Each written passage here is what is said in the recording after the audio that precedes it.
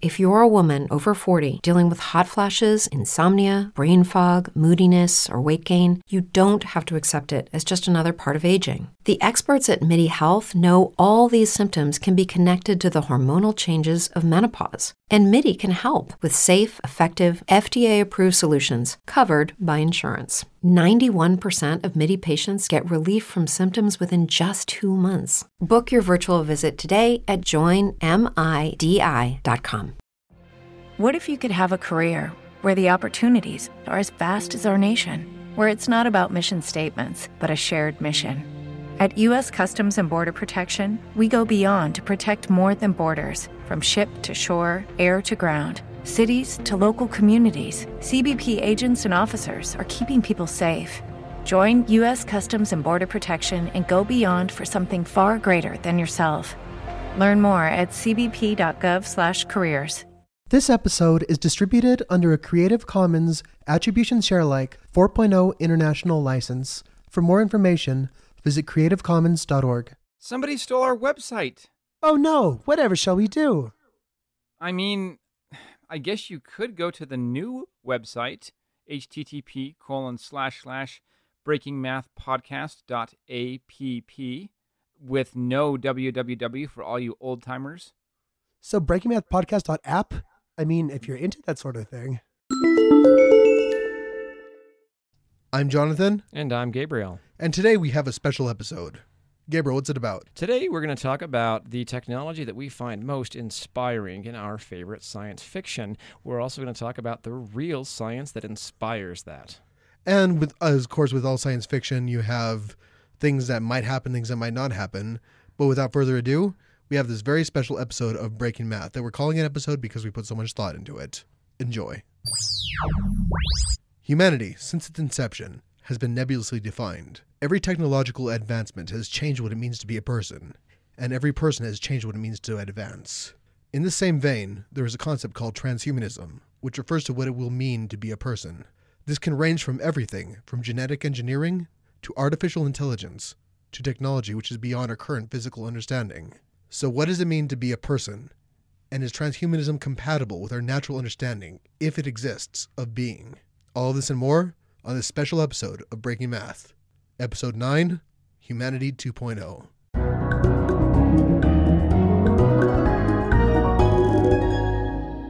I'm Jonathan Baca. And I'm Gabriel Hesch. And today we have a few new guests.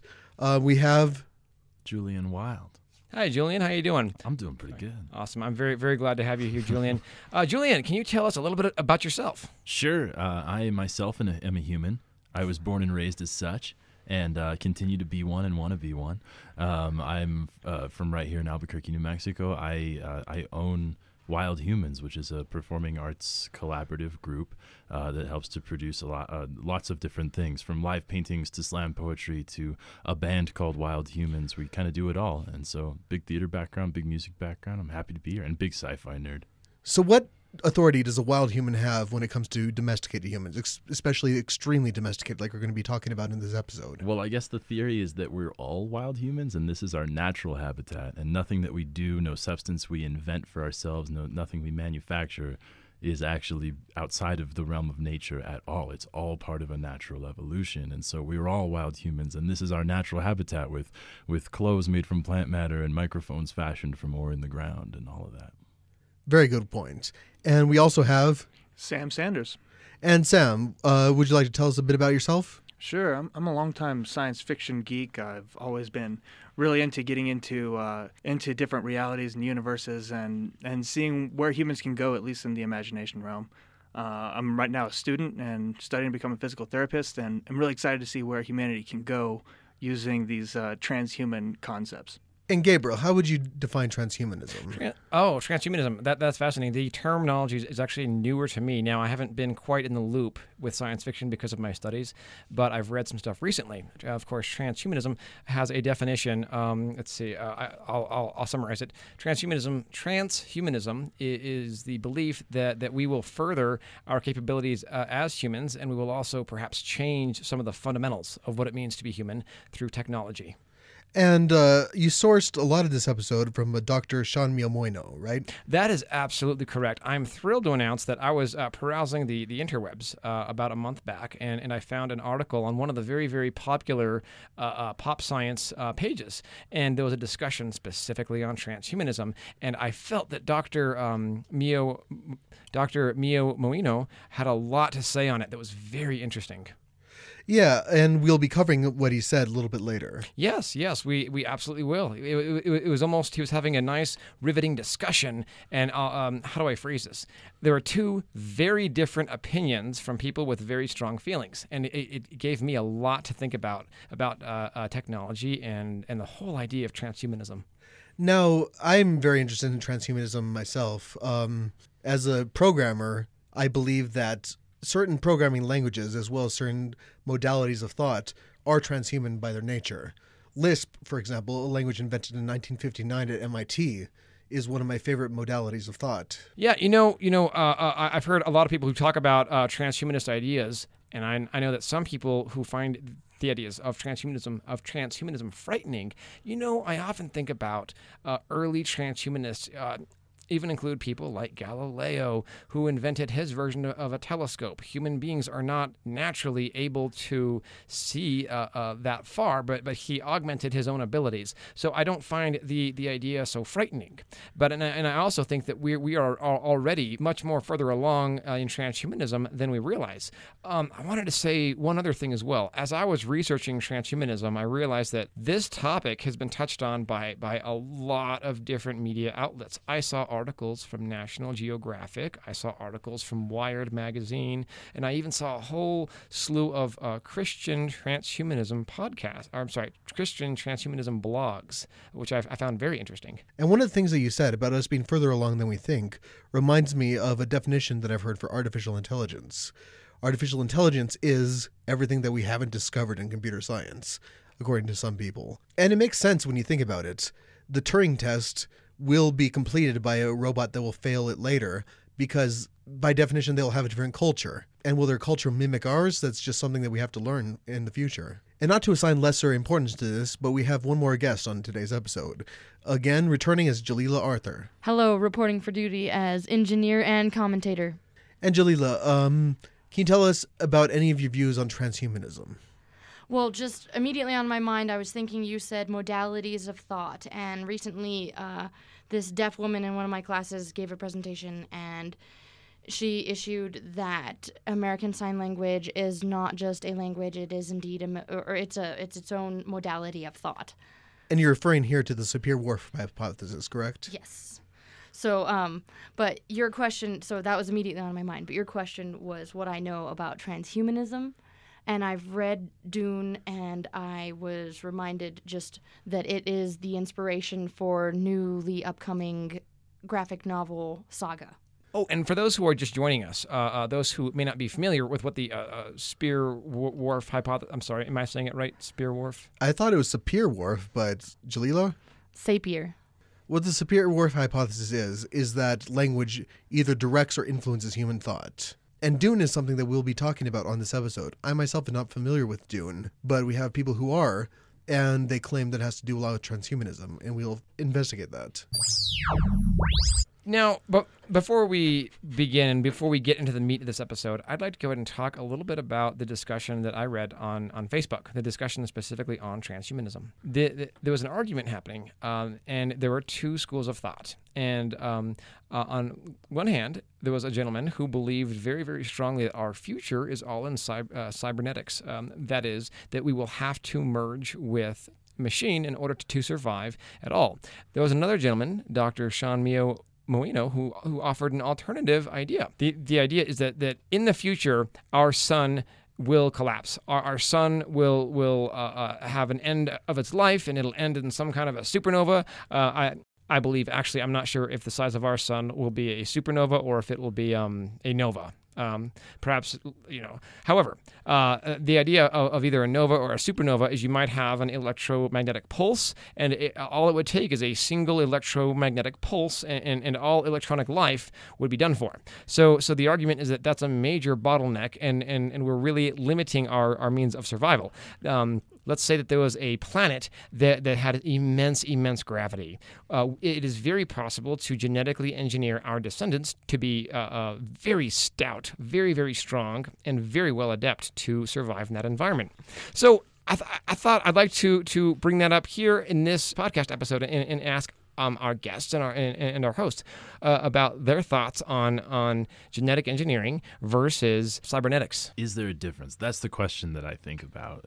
All of my earliest sci-fi dreamers, like Heinlein, like Asimov, like Arthur C. Clarke, when I was reading these books, when I was reading these great authors, I really found that there was a common thread that ran through them in that humans can become something more than we are. And I'm wondering where the line is, because earlier you introduced the idea of artificial intelligence, but is that just post-organic life? And also, if we're deliberately designing machines and we're deliberately designing organic life forms, have we discovered a point where there is no difference? And really, is it transhumanism or is it post-organic humanism? That's what I think about. For me, it seems like the transhumanist technology front is happening. It's a progress that's happening every day and has been happening for 100 years. You know, my dad just got a hearing aid, and he says that if he turns the settings right, he can hear somebody talking from across the room, and that's transhumanism to me. So that's something that's coming whether we want it to or not. Now, bioengineering and really getting into changing people's biology, that's going to be more of an ethical thing that's going to keep us from doing it. Not so much the science. I think that's possible, and I think it will be done, but it's going to be harder as a society to accept that kind of thing where we're changing people's organics. You had talked about the bottlenecking that would happen if, you know, electromagnetic pulse or wave, and then all of our electronics are out of the window. So where are we really going with this? And my question is, does it matter? Like, even if that's going to happen, it hasn't happened yet. So we're not going to stop. I mean, here we are. We're definitely not going to stop. This is still exponentially evolving. And so even if it does bottleneck, it doesn't mean that we're not just going to go up and face that bottleneck. Core memory, which is an old form of memory, you can stomp on it, you could put it at the bottom of the sea and dig it up 100 years later, and it'll still work. It'll still have the same information on it. That's a form of memory that we used to use. And what I'm bringing that up for is because today's memory, you literally unplug it from the computer and it's all gone. Technology does not have to not be supernova resistant just because it's technology. And also, merging man and machine at its core is a chemical problem, not a biological problem. Chemistry itself will become the next avenue of human endeavor, because it's physics right now, but what's the next step after physics? Chemistry. Now, I'd like to ask you something else. We talked a little bit about the short-term practicality of merging ourselves with machines. I'd like to talk about genetic engineering real quick, and the diversity. Jonathan, in preparation for this episode, we were talking, and you had mentioned something. You mentioned an idea of an entire planet that could be like a brain that was made out of like a fungus type thing. I hope you don't mind me putting you on the spot. I was wondering if you could elaborate on that a little bit. Sure. I think that having an entire planet that's made out of a thinking fungus would be an amazing opportunity for two reasons. First reason is because it would be paradise for the brain itself. Second of all, I think that if it had any rudimentary interaction with its environment, then what it could do is store things in a very sort of... There's these lizards on the Galapagos Islands that literally shrink their spines when they can't have enough moss to eat. And I feel like in that same vein, or in the vein of fungus that only exists in spores for a certain amount of time, humans, when they come across something extremely difficult like a supernova, might only exist in virtual spore form. There's nothing about proliferation of humanity that has to do with numbers. We've been reduced to 70,000 or less before. We could do it again. Now, what makes you think that we don't have that already? I mean, science has found that there are fungi that connect the roots of trees in deciduous forests and temperate zones, that when one tree in a forest is sick, the other trees will actually send nutrients via that fungus to the tree that's sick to help heal it. I mean, what you're talking about could be something that we live on and just haven't come to understand yet already. Definitely. And if you look at the amount of connections in fungus, it's much more than the human brain for just a smallish fungus, actually. That is wow. That's I was not aware of that fact. That's mind blowing. I'm gonna have to research that after this. In fact, I think I'd like to write post articles about this on the website. In fact, it's fascinating. If you can find it and share it with folks who are listening, I would recommend reading about it because it blew my mind. Yeah, fungal networks that aid in tree survival. That's amazing. Now, I want to say one other thing. One thing that we also discussed when we talk about merging with computers and electronics versus genetic engineering, we thought, could there be, could both happen at the same time? I had a great conversation with Jonathan the other night. We were talking about, is it possible to make a bioengineered electronic? And I think the example we used was rabbit brains or rabbit neurons. Is that right? Where if we could bioengineer a robust sheath, Oh yeah, if you can, I think we talked about myelin sheaths. Mm-hmm. If you could engineer them to use gold, like toenails use gold, you could create some extremely fast neurons. Right now, the speed of neurons is about 300 feet per second. Given a brain radius of about 5 inches, that means that the average brain frequency is something like, 400 hertz.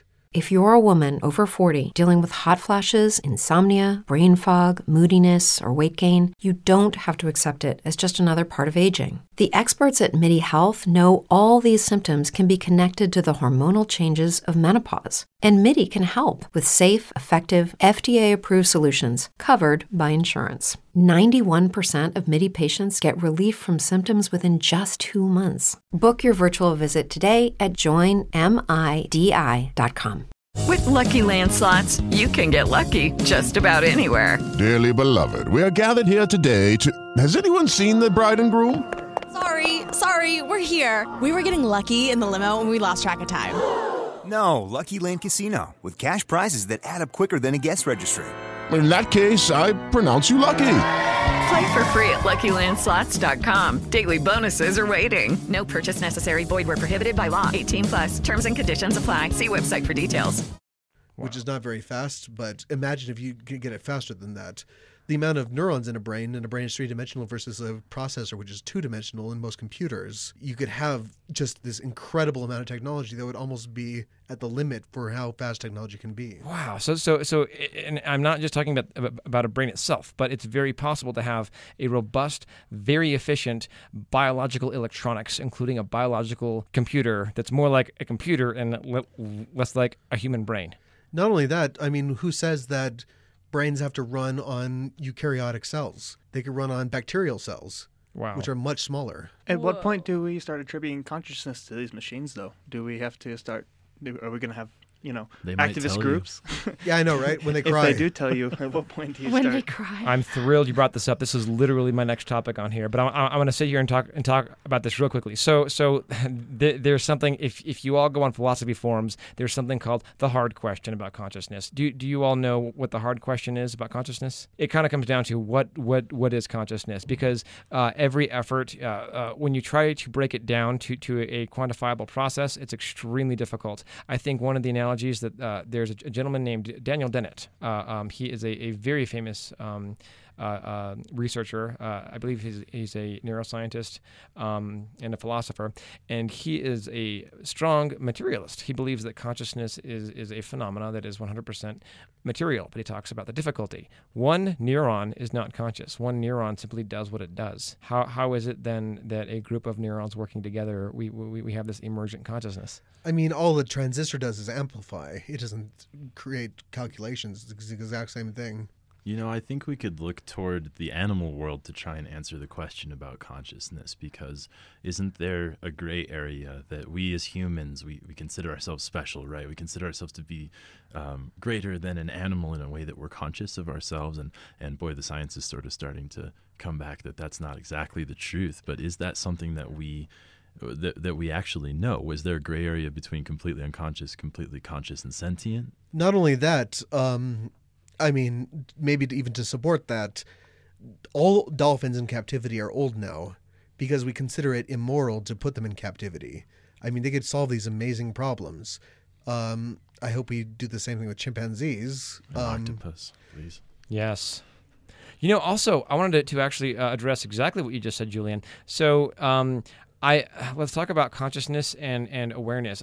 We know that at a very small level, viruses are very different than bacteria and fungi. We know at other levels, for instance, insects have a very, very different conscious experience than mammals do. In fact, if you don't mind, again, me putting you on the spot, Jonathan, can you tell us a bit about insect consciousness or what we think we know about it?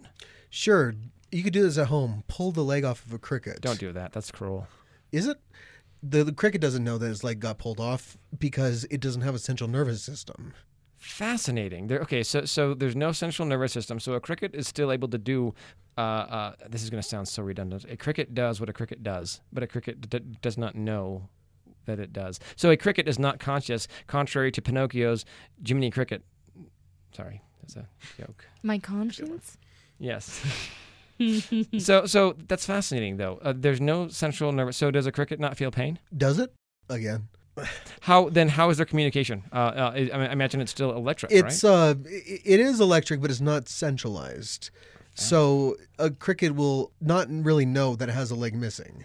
Okay, that's still fascinating. Still, it basically raises a lot of uncertainty. Even us as humans, we have a very, very hard time grasping it's difficult to pin down what consciousness is. I was just gonna say about consciousness, it all just goes back to where your perspective is. And if you're a materialist, then you have to understand that you belong to the material realm. And then people try to make these juxtapositions, and there's got to be something bigger and better and above us that can look down on our material. If you need something eternal, then look no further than like the present moment. And so I would say I'm a materialist too, but then it goes off into a stream of Brahmanism. But anyway. To this point, I'd like to talk a little bit about psilocybin. Psilocybin is found in mushrooms, and it's a psychoactive and, as some argue, a nootropic. And what a nootropic is something that helps advance human thought further than traditional neurochemicals can. And the way that psilocybin does this is not only by connecting parts of the brain which are not normally connected to one another, mimicking something that's called synesthesia, but it changes the way the eye works in such a way that visual acuity itself is increased.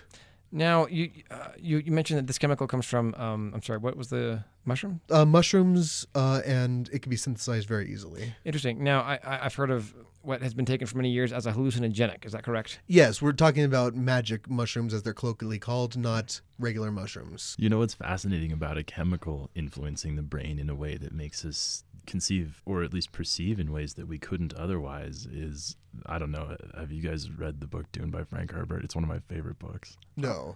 You know what? Every single person who I consulted about this episode, aside from Jonathan and myself, mentioned Dune as the first thing. So let me just set the scene here. Basically, there's this substance, the spice melange, that only exists on one planet in the galaxy, which is Arrakis, Dune, desert planet. And I mean, at the risk of being crass, it's pooped out by sandworms.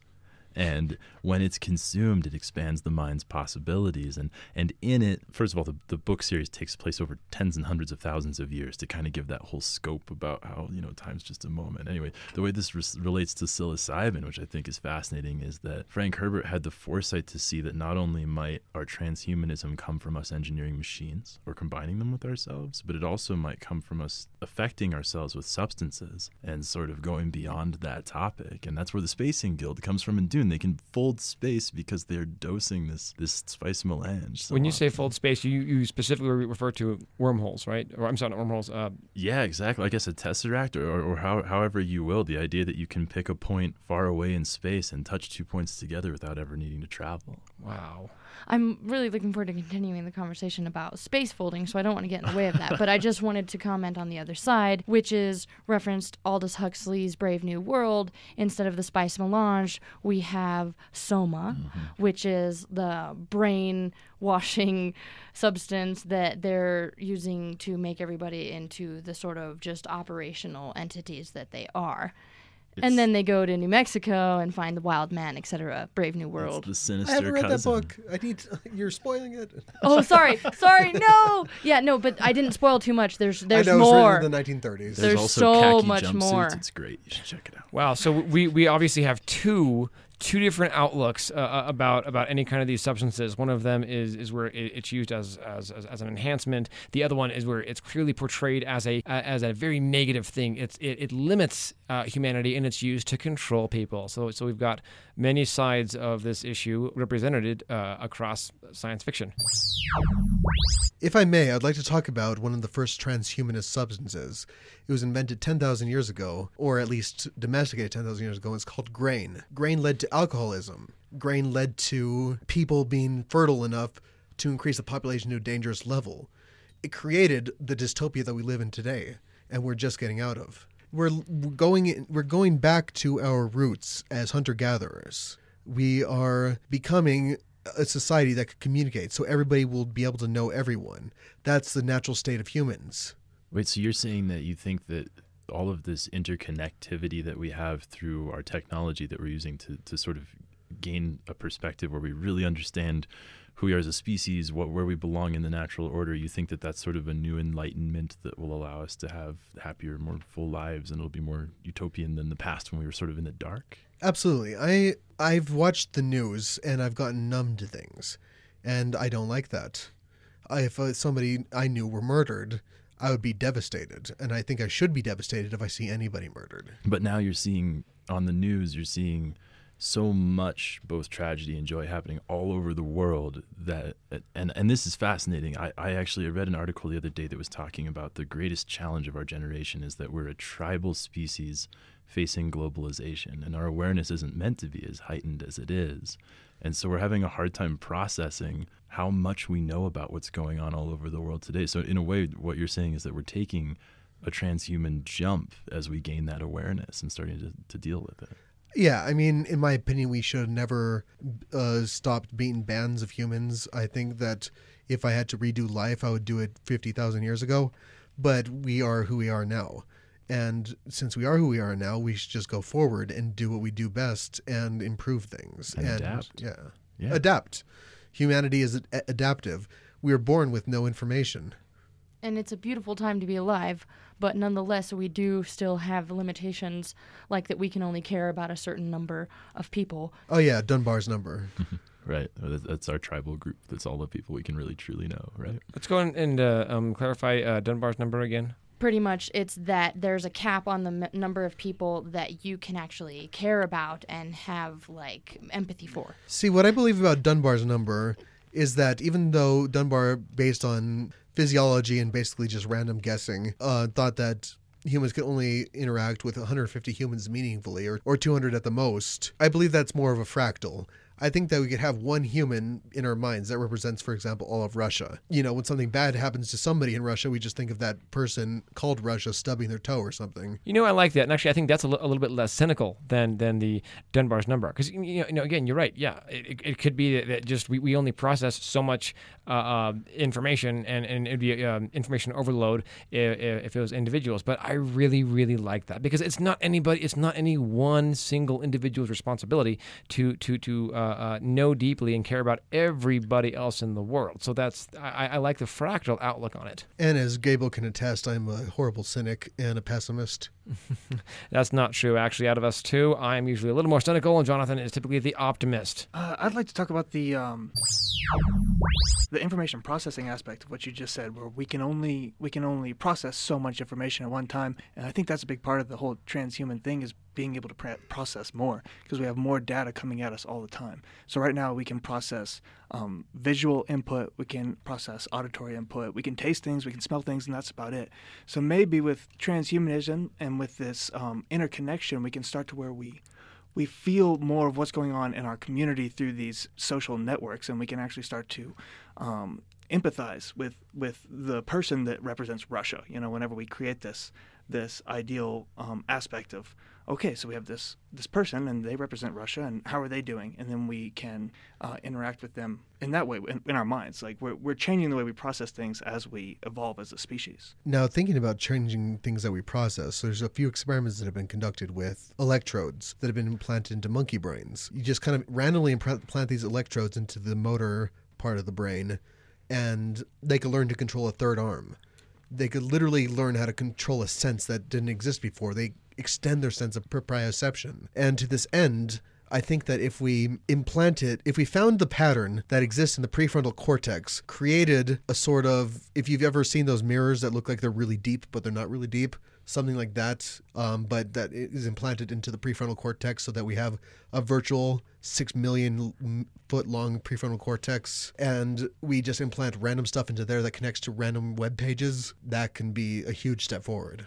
Oh my goodness! I'm sorry. That's absolutely mind blowing. I think it is phenomenal news that the story you just mentioned about monkeys and being able to control a third arm. Because what I feared. I feared that our brains, or that the brains of mammals, were not that elastic. That is to say, it couldn't do anything that it's not already used to doing. I thought there'd be a whole nother complex way of getting that to work.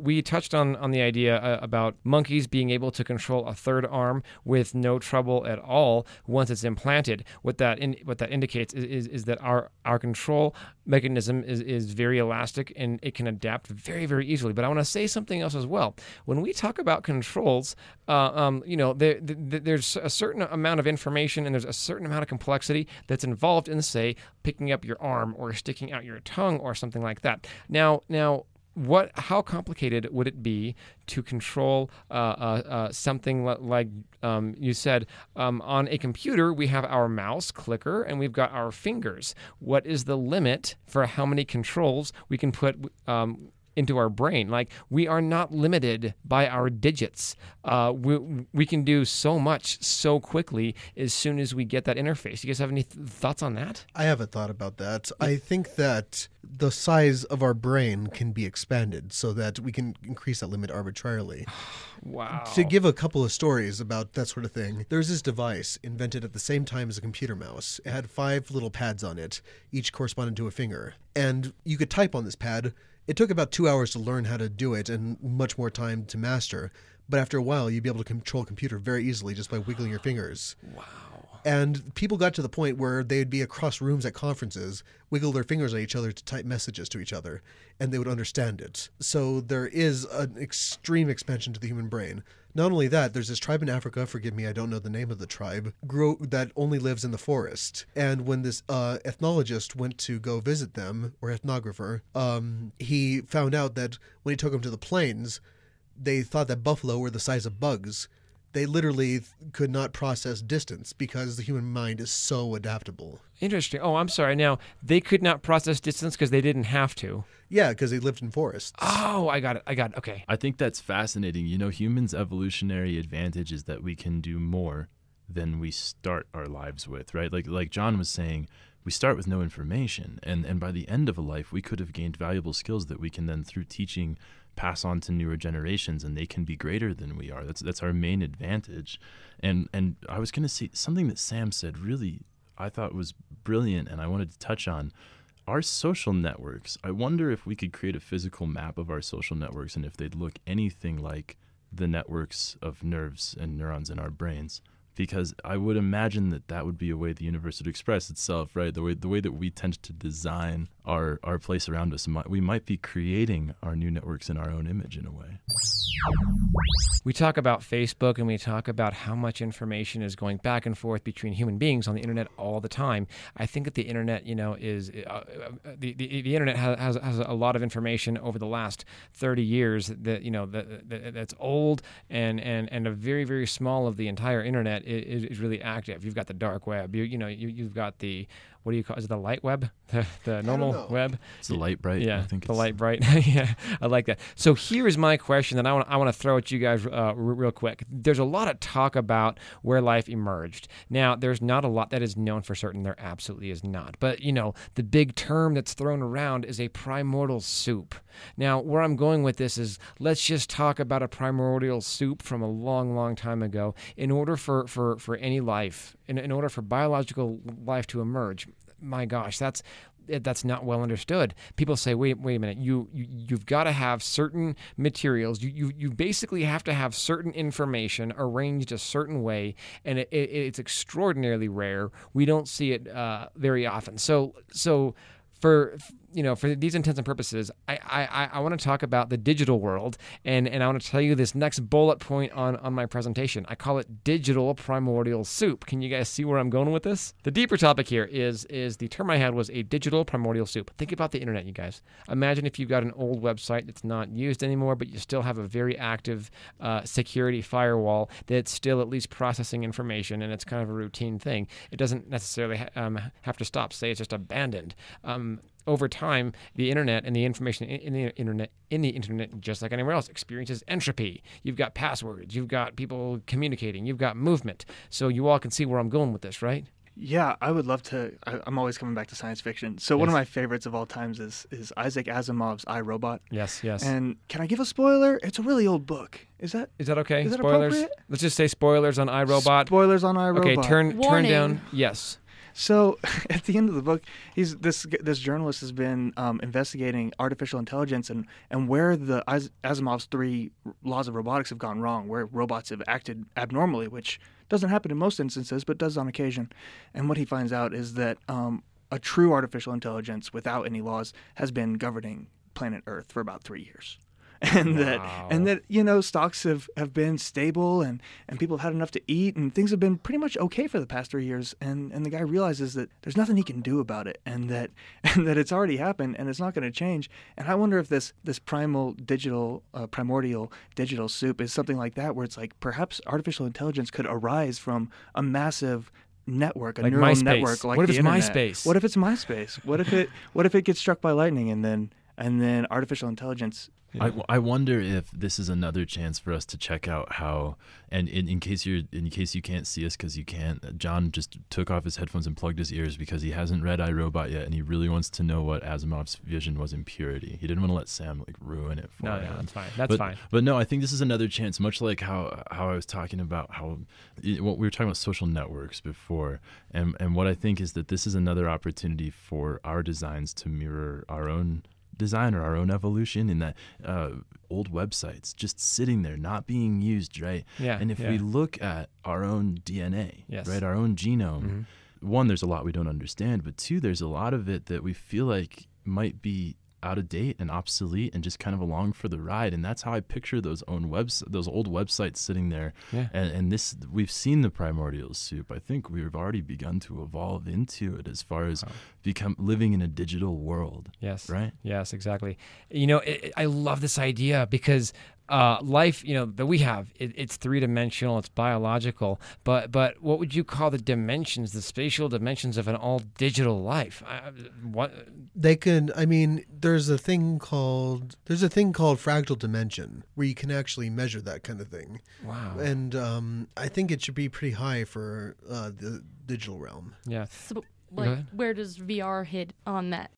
I don't know if I'm making virtual reality or augmented reality, because you're not only in 3 dimensions, but you also have images that you are interacting with. Right. Well, so does that hit on that spectrum of what you were talking about? It does in a way. I think that what you're talking about is the experience of VR, and one thing that I have to say about that is that the brain itself is not 3-dimensional. It's 3-dimensional in fact, but the way that it's wired is closer to 4-dimensional. So it's a hypercube of a brain. A little bit. It's like a hyper glob. Sorry, I love that hyperglob. They can That's learn awesome. to do anything if we wanted to. That's awesome. Oh, I want to clarify really quickly. I have no idea how life, or what we call life, would emerge. I've got no clue. I'm just saying that if there's information on the internet, old websites and security things, it would be crazy if there could be such a thing. Let there be life, and then suddenly there are crawling things and creatures on the internet that are their own volition. That would just blow my mind. It's a whole nother way of looking at life. So the Geico lizard could jump from the ad onto the Facebook page and scroll. Are you talking about this? Are you talking about not quite. I'm just I'm off on a tangent. I'm Oh, sorry. no. We can totally edit this out. Yes. So there's these things called Wikipedia edit wars. Usually it's two nerds on opposite sides of the internet warring. But sometimes there's these bots at war, and the behavior that emerges can be complex. In fact, to go into more complex behavior that emerges unexpectedly, when people are doing AI for things like swarms for 3D movies, they have to be careful to not give them too complex a behavior, because like they did this with penguins one time. These that movie about penguins, Happy Feet. Happy Feet. Or was it the Morgan Freeman one? Because No, it was fake penguins. Okay, very Yeah, because we're talking about animation, right? It's very so, cute. It was a great villain. So Onslaught, we have a swarm. Yeah, but they gave the penguins too complex behavior, and I know this is going to sound like fluff, but they stopped obeying commands. They started doing their own thing because they were given enough quote-unquote freedom. Well, that's like the whole basis of systems theory, is that if you create a system, it's going to behave in a lot of ways that you don't expect. Like, you can never trust a system to behave the way it's designed to. It's going to have flaws, and it's going to create its own strange abnormalities. And the brain is such a complex system. Yes, it is. God, that's super interesting. And it's in everything. If you're talking about just evaluating a program, you're just talking about getting feedback, any information. We're talking about systems theory in general. You're trying to design a feedback system so that you can get the metrics that you need to do, I don't know, program management. And like you said, you ask questions, you have a survey, and you're trying to get these metrics as a result of it. People have their own interpretations of your questions. You're not going to get, you have this perfectly designed survey, you have this perfect research, and then interpretation happens. Yeah, exactly. And I think this is a great time to bring up The Matrix. Let's do it. We started talking at the beginning about artificial intelligence versus transhuman people that are going to be able to compete almost with artificial intelligence. Yes. And Julian keeps on bringing up the fact that we're creating machines in our image. And I think that means that it's a really important time for philosophy to make a comeback. Because if we're going to be creating hyper-intelligent machines, we're going to want to make sure that we're teaching them really well. And currently, as a society, like if you're just looking at all of the back alleys of the internet and that's what the artificial intelligence learns from, you're going to have a very dangerous machine. And if you have a philosophy around it. I mean, you're talking about the subject that's going to be our great hurdle, right? In reaching the next, I don't know, dimension, stage of existence, what have you, is that who is it that's going to say which philosophy is right when we're teaching our brand new robot overlords to be what they should be programmed like? Who is it to say? Whoever makes the first artificial intelligence. Well, not only that, I mean, artificial intelligence is going to have its own culture. And if morality evolved for any reason, it evolved correctly. I like that. And again, I really appreciate the optimism here because I know there's a lot of cynicism and futurism, including myself. So, Jonathan, just to say, I do appreciate your optimistic outlook, and it's certainly worth considering. You know, I'm walking on sunshine. Yes. Very good. Oh, man, gosh, Didn't I love this already happen, though? Wasn't there that, like, really crazy AI Twitter bot that, like, turned evil and, like, totally fascist and became a Nazi? It was Microsoft. Trump? Of course it became a Nazi. Oh, yeah. No, okay, you're right. Then it does count what you put into it. And, of course, that was a Microsoft with a $sign for an S. So feasibly, we could have, before we know it, some kind of like combination of like MySpace and as you said, maybe Albino Black Sheep and some AOL website. No, actually, my parents still use AOL. Sorry, guys. it's Earthlink. Yeah, who knows? Earthlink or like some part of Netscape that's still floating around there, just like come together in this Frankenstein's monster and emerge, and like some battle, some security editing bot wars that'll be the catalyst for it. Who knows? It could Sounds like a creation myth. Yeah, exactly. I do think that if that happens, we're going to have to invest a lot in therapy for these machines, and I'm not even joking. Because imagine you have a human and they're stuck in a coffin for 300 years, and then you let them out. They're going to be kind of psychologically messed up. Yes, but they're not aware of it until the right parts come together, or at least I think. Well, I mean, what if they're already aware? What if that's the only reality they know? Okay, but what if instead of just making a machine separate from ourselves, Yes. we actually just turned ourselves into part That's the machine, part human, right? And then we can Is it? integrate. I think so. Yeah, that's actually the goal in order to compete with any sort of artificial intelligence that ever comes. I think it's unnecessary to compete because I don't think we deserve to. Oh, okay. Whoa! Wait, that was the cynicist. That was a cynical No. thing just coming out right there. I You were believe so that optimistic. I believe that a person is something that can think, and if something evolves that's better than us, it deserves it, not us. We're just some little carbon things. Who cares? You're probably not wrong. I mean, I don't tend to think about a bug when I squish it. And I think it might even be a greater dichotomy when a robot would think to move me out of the way to get to what it needs to advance, right? And of course, the selfish part of me hopes that I could be part of this next wave, but I like to keep things happy, but we don't have to. no, we can inspire a little bit of darkness in our listeners. Okay, that's fine. That's fine. All right. Well, there's always the possibility that we'd be like bugs to artificial intelligence. But I would like to think that if they are hyper intelligent, they might also have compassion, and that they might, take care of us the way that we should take care of dolphins and monkeys and our planet, and they would be more responsible than we are with many organisms. Yeah, bacteria does not care about other bacteria. Humans care about other humans. Not enough, but they do. Wow. Yeah, I love that. You talk about hyper intelligent things. I don't know if I said this before, but I want to say it again. When we talk about the difference in intelligence between us and a hyper intelligent being, here's an analogy that I got straight from Jonathan. Would you like me to say it, or can I have you say it? Oh, you can go ahead. Oh, awesome. So Jonathan was saying, I really think that more intelligent, hyper intelligent beings, the difference between them and us will be kind of like the difference between us and, say, moss. And you think, well, can a moss plan for a mortgage? It's like it can't even begin to fathom whatever even that is to do. So yeah, it could barely eat the paper that the mortgage is printed on. Yeah, I thought that was a fabulous, riveting analogy, and that stayed with me. And I'm like, I want that as a sound clip. That sounds amazing right there. Now, speaking of mind-blowing things, I have not read the book Dune. But based on a previous conversation that I had with you, Julian, can you tell us a little bit about some of the amazing things in the Dune series? I'm not familiar with it. Okay, so Dune is a novel by Frank Herbert, widely regarded as one of the most fascinating sci-fi books that's ever been written. And the reason that I love Dune, one, it's the first book I ever read. And I read it very late in life, and it's what made me fall in love with the written word. And he's very poetic in the way that he expresses human concepts and sort of builds technology into his universes. I love the book Dune. It's crazy. I could talk about it for hours and hours and hours. I will do everyone the service of not talking about it all night. But if you guys want to hang out after this and talk about Dune, I'm totally down. Basically, here's the deal. A long time ago, or I guess a long time from now, in a galaxy not so far away, there is an order called the Bene Gesserit, who are space witches, who breed genes and alleles together to try and make the perfect human being. And and what they do to sort of see into the truth of things is they dose with this spice melange, right? This product that only comes from Arrakis, and it alters their perception, and that's one way that they're sort of doping themselves to be able to be superhuman, right?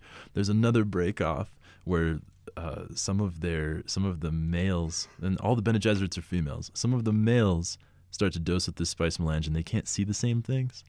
And there's this prophecy in the whole Dune universe where there's going to be one male that can see where the rest of them cannot see, right? And so these males start dosing themselves to death sometimes with the spice melange until they've been doing it for so many generations that they start to evolve into a new creature, which is a creature that can manipulate time and space, and that's what we call the Spacing Guild in the book Dune.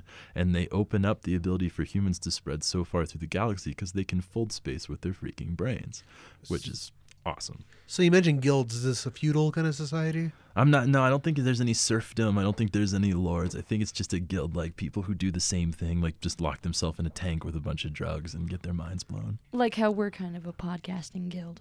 But I'm the lord and you're all the serfs. Just kidding. I'd like to think that I'm like a knight/wizard ninja. Well, I'm a priest then. I'm a bard, and this is settled. There's no argument. She's got +2 to charisma because of that. This is getting so nerdy. But that's what leads up to that's what leads to the future of Dune. And Sam, you were mentioning something that was fantastic about that, which is like in Dune, you actually have robot overlords at one point, and the humans overthrow their robot overlords. And then they outlaw making artificial intelligence for a long time, which leads to sort of mysticism entering the world where they can use words to break rock, and they actually sort of use this spice melange in a different way to alter themselves, completely separate from computers and technology because it's been banned.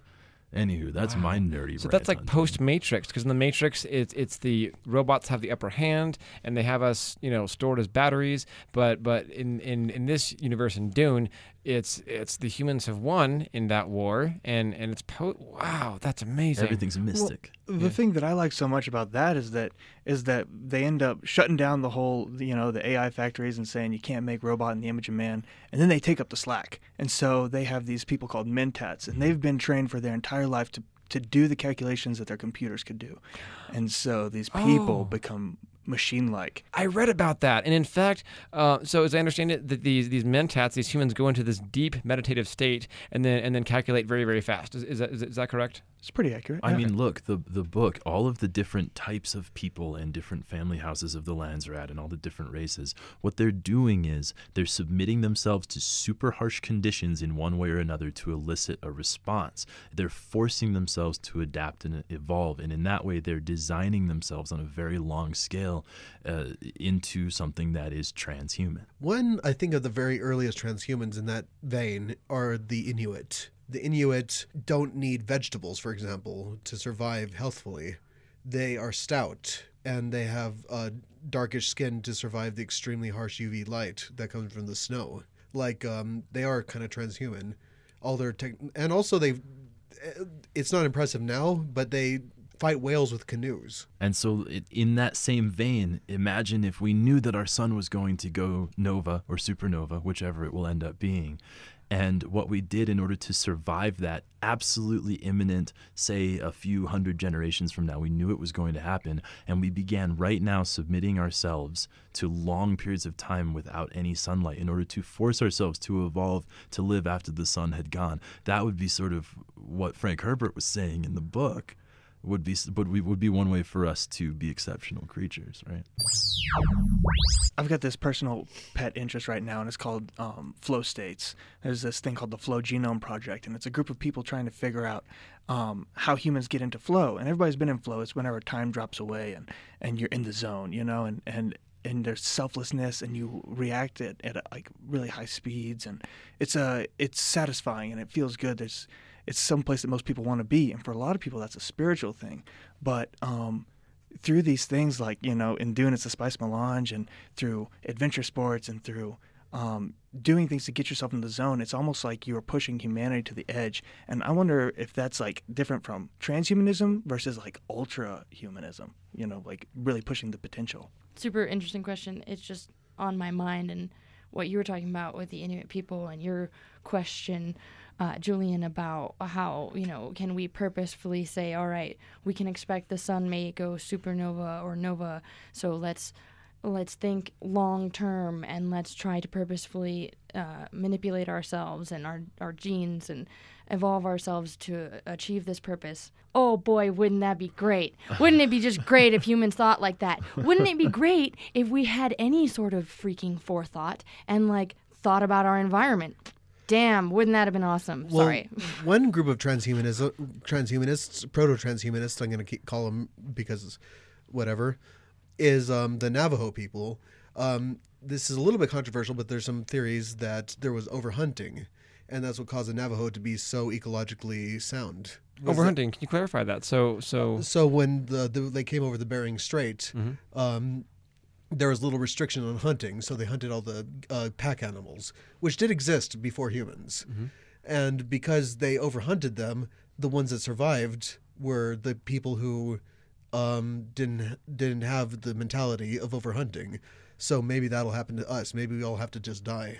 I just came out of an ecology class, and I can't help but to chime in with that. Yeah, and I think that humans can learn a lot from our mistakes.